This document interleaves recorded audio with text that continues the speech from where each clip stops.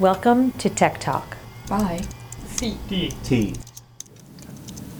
Welcome to the inaugural edition of CDT's Tech Talk, where we chat up the smartest people in tech policy to go beyond the headlines while doing our very best to avoid acronyms. We can do it. I'm Brian Wazlowski, and it's time to talk tech policy. This week, we'll explore what constitutes a true threat in the online world and what the Supreme Court has to say about it. And we'll help you take better control of your digital legacy that you will leave behind when you die. A bit morbid, perhaps, but trust me, this is something you should be thinking about. The laws managing what happens to your digital assets are vague to non-existent, but that doesn't mean you can't take steps to manage your digital legacy. I have CDT's very own Allie Lang here with me today, and she's going to discuss how you can take control of your digital legacy. And in fact, she developed a guide that is online at www.cdt.org that tells you just how to do that. Welcome, Allie. How are you? Hey, Brian. Thanks for having me. So good to see you. We get to talk every day, but rarely do we get to talk and be recorded, so that's kind of fun. Yeah, it's kind of fun. So your piece came out just a few weeks ago, and it really resonated with me. Partially, I had a friend, because I had a very good friend who passed away far too soon, and when he passed away, his mother took control of his Facebook account. And at first, it was kind of nice. You know, it was a memorial page for him, and everyone was posting things. But then she got a little bit weird and creepy and started friending people and commenting on different posts as though she were my friend.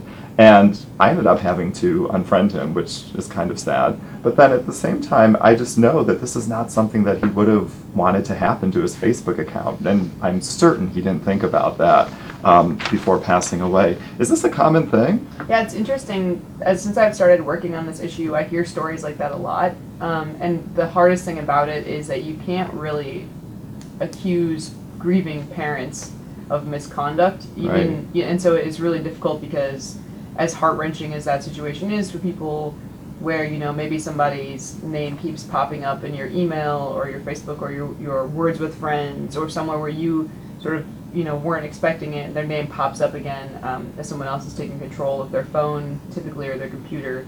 It's really, really hard, and then there's sort of nothing you can do except, like you said, unfriend people, which is tragic because now you've lost access to that person's account. Absolutely. So I guess what you were writing about is really what someone should do to make sure that that doesn't happen, so that their wishes are understood before they die and you end up in a situation like that.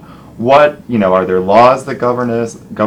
Are there things that people should be thinking about right now? Yeah, I would say that, you know, I think your comment and what we've titled our project, Everybody Dies, really encompasses how complicated this is. And every community grieves differently. There are norms you can look to, you know, about your own community. Do you grieve publicly? Do you grieve quietly? And sort of think about the best way for you to honor those traditions through your social media and through your online accounts.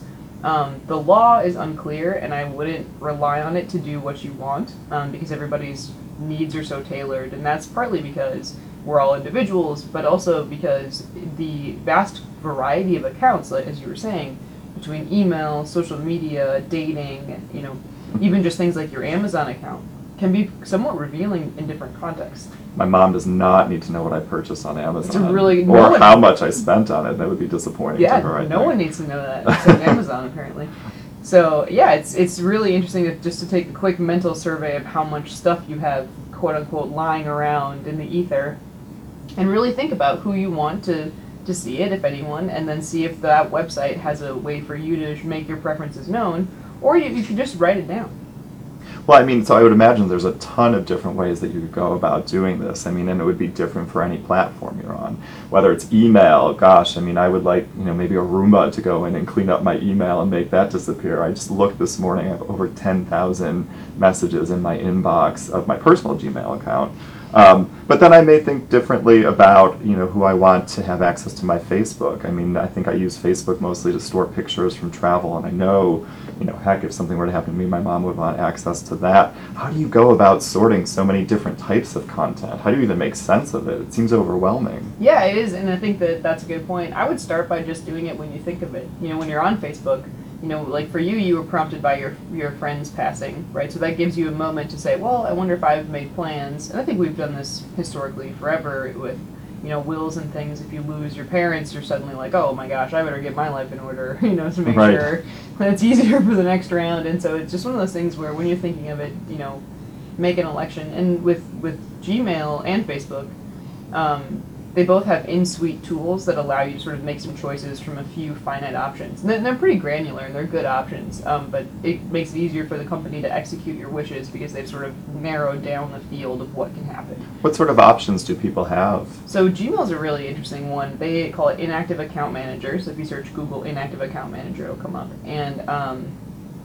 in that case, you decide the length of time your account has to be inactive before the steps kick in. So for me, I chose like 7 months. If I haven't logged into my Gmail for 7 months, I'm dead. Or like out of the... That would be sad. We would all be really, really sad. I check my email like a crazy person. So 7 months seemed like a really generous window. Then you decide if you want somebody to get access, you could put a couple ways to contact them. You designate what you want access to. So for my personal case, I actually just said outright delete the chat history.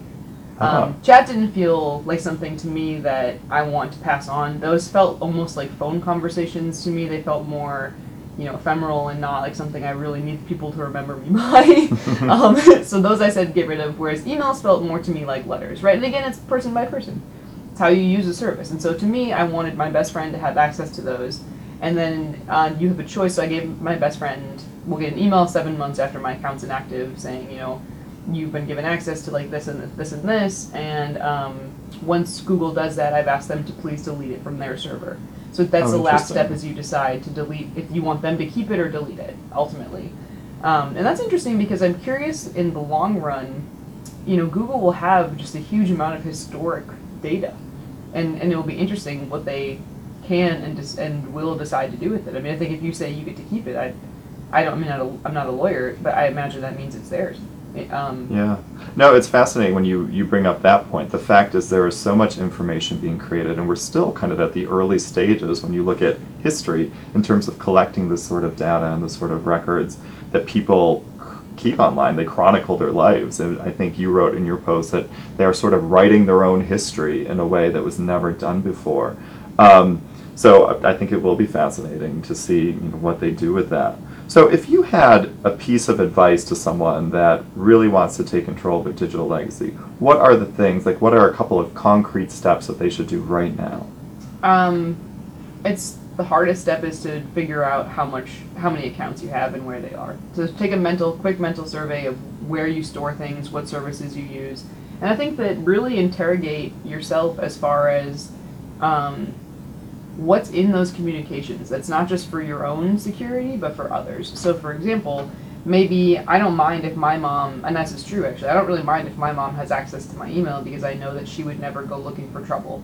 I maybe don't want my friends' moms to have access to emails I've written to them, right? And so you really can think about that from the reverse perspective. Like think about all the communications you've had with your friends in confidence. If you're a person in a special privilege, if you're a clergy member or a sponsor for an addiction program or a counselor or something where you've had very, very sensitive communications, I would make sure that's factored into your decision because that's a huge deal. Those confidences were made, in good faith.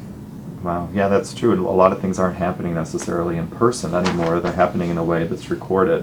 What about things like passwords? I mean, you mentioned that Gmail has a system, Facebook has a system. What about sites without systems? I'm doubting that like certain banks have thought through this, or dating sites we mentioned before.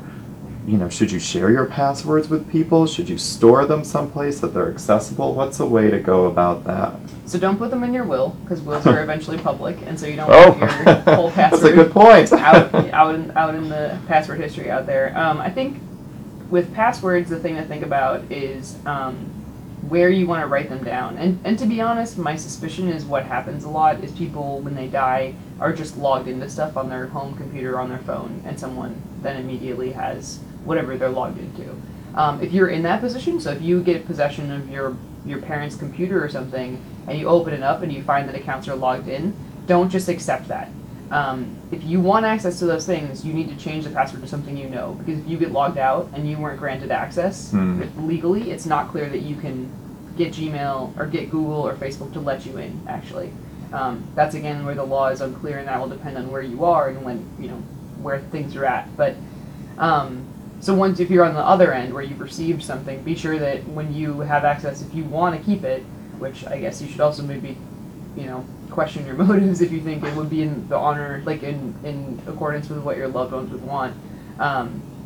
Make sure that you change those passwords to something that you know. That's something to keep in mind.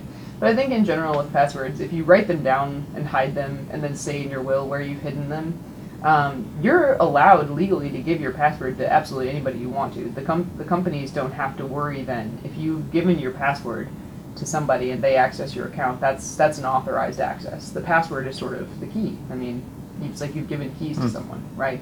Yeah. So that really is actually a pretty good way to make sure that, just in sort of a broad stroke, that people have access to your accounts.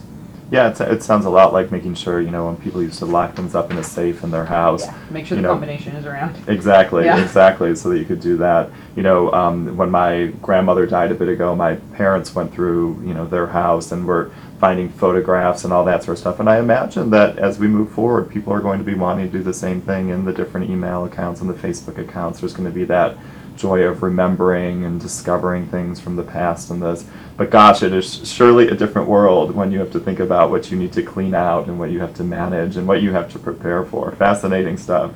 Yeah, I think you're right. I mean, for most people, I think that they want their loved ones to have access. And I think that's good. I mean, I'm not trying to say, like, you should never give someone access to your accounts when you die. I think you should if you want to. But I don't think it should be the default, because there are a lot of people who don't have good relationships with their families. There are a lot of families who, are in some sort of conflict where the information that's in these accounts could be used as fuel. There's people who are just incredibly private or who have secrets from their families, and that's an okay way to live your life too. So, like, it really depends on your own personal decisions, and I think that part of the trouble with trying to write a law about this is it's such a personal choice, and what we need to do is figure out a way that's sort of privacy protecting by default, but does create sort of an obligation for companies to give access where it's rightfully determined that you should have it. That makes a lot of sense, and that's why you titled your piece Digital Legacy, Taking Control of Your Digital Assets, something close to that. Thank you so much, Allie. It was great chatting. Any last parting thoughts you want to share? Nope. No? Well, that's perfect. You covered it all. Always great chatting, and we hopefully will have you on Tech Talk again soon. Great. Thanks, Brian. Take care. Is that a jerkish Facebook post or a true threat? Recently, the Supreme Court heard a case in which the defendant, Anthony Alanis, was convicted under the Interstate Threat Statute for posting rap lyrics and other statements online that expressed violent thoughts and desires involving his estranged wife. No doubt these were offensive, but should these kinds of statements be legally considered true threats?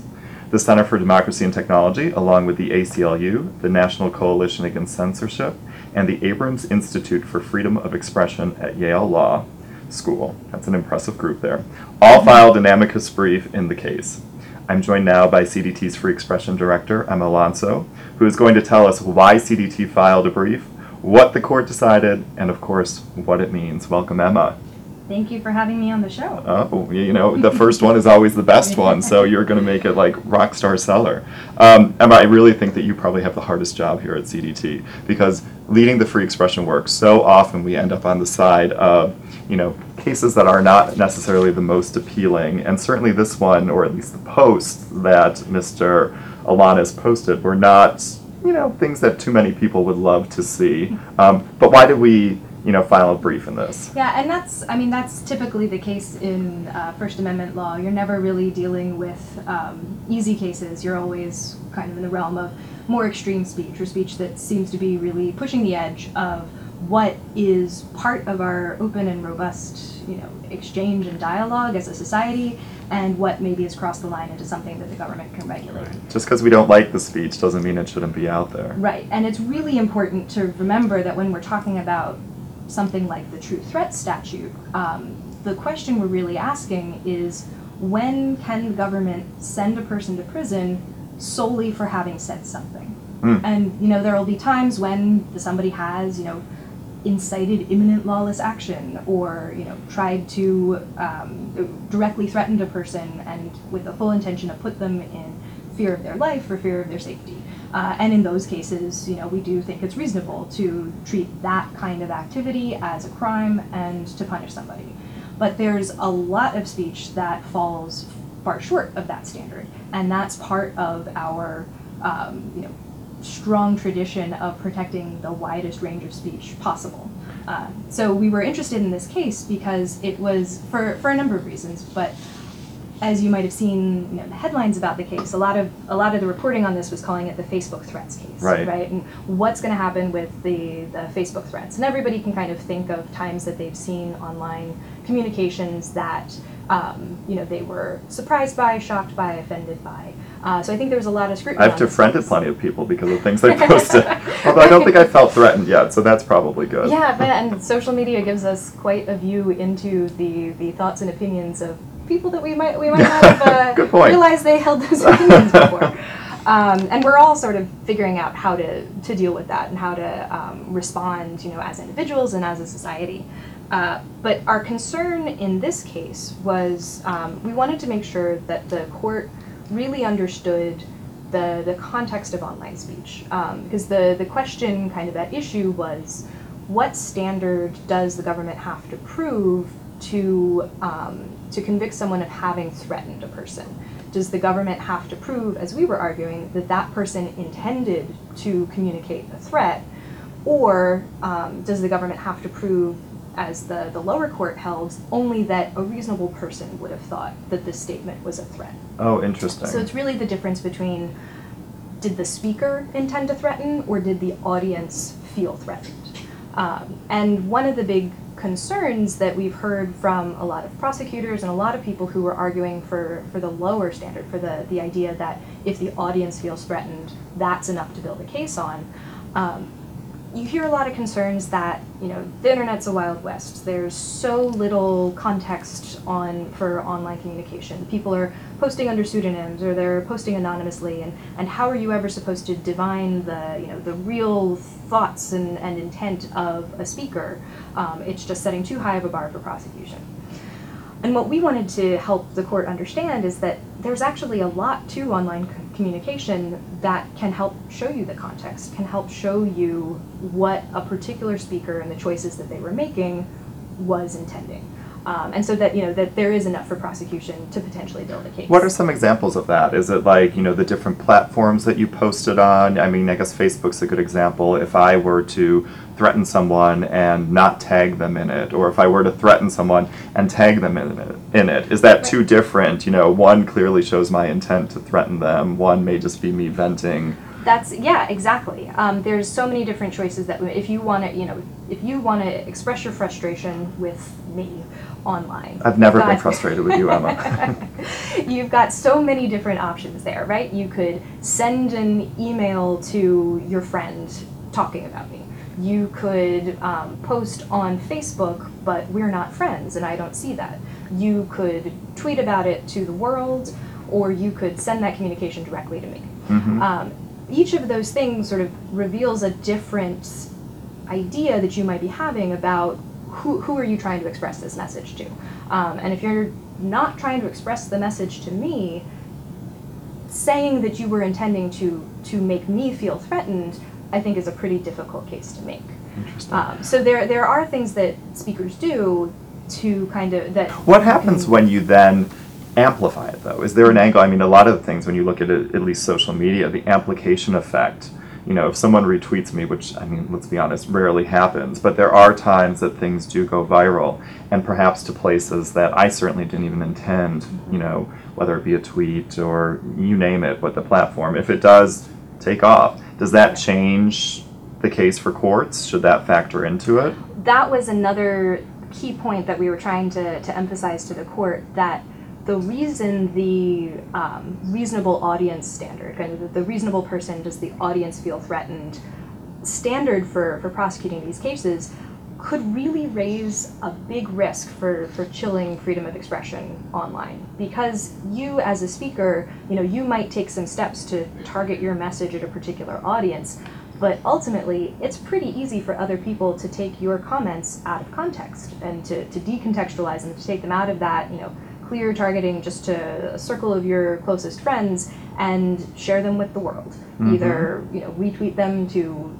thousands of more followers than you might have, or take a screenshot and post it on another website entirely. That's where right. you Even can't track it Snapchat down. can't go away now. If you do that little screenshot on the phone, it's too easy where you hold those buttons. So you have to be careful. And that's the key with digital communications. It's so easy for different parts of your audience to take your communications into new audiences that you have no idea about.